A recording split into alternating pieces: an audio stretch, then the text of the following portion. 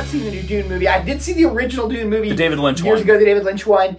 And I have to admit, I enjoyed it, but whoa, is it weird. It is super weird. You could never get a movie like that made anymore. It's like become a cult classic now, and it's not weird in the way that like old movies are usually weird. It's just, I mean, it's David Lynch. It was intentionally weird. It's like 2001. I mean, that's the best way I sort of describe it. It's an art movie more than an entertaining movie, but it happens to have a particular entertainment subject which should be entertaining. The thing that I'd really say about the original David Lynch movie is it is in many respects a rather brilliant piece of filmmaking, particularly for its age, because of a lot of what he was able to do in it with limited budget. You know, it's kind of looking at Star Wars and saying, you know, Star Wars is amazing for what it did for special effects given its age. They had to invent new effects to make that film. Exactly. Like Dune is in that same kind of boat, I think, in many respects.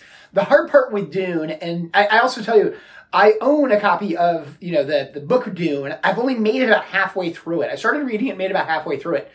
And the problem I bumped into with Dune is it's a story effectively about political intrigue. It is. It's warring families. It's sort of maybe the first Game of Thrones, you might say, like a sci-fi Game of Thrones where the plot is really about all this political infighting amongst these noble houses in this galactic empire. Yeah. And there's, 10 subplots going on at any one given time. And although the setting mainly takes place on one planet, which I forget what it's called now, Arrakis, I think? Arrakis? Yeah, Arrakis. It's Tatooine, or rather Tatooine is it, we should say.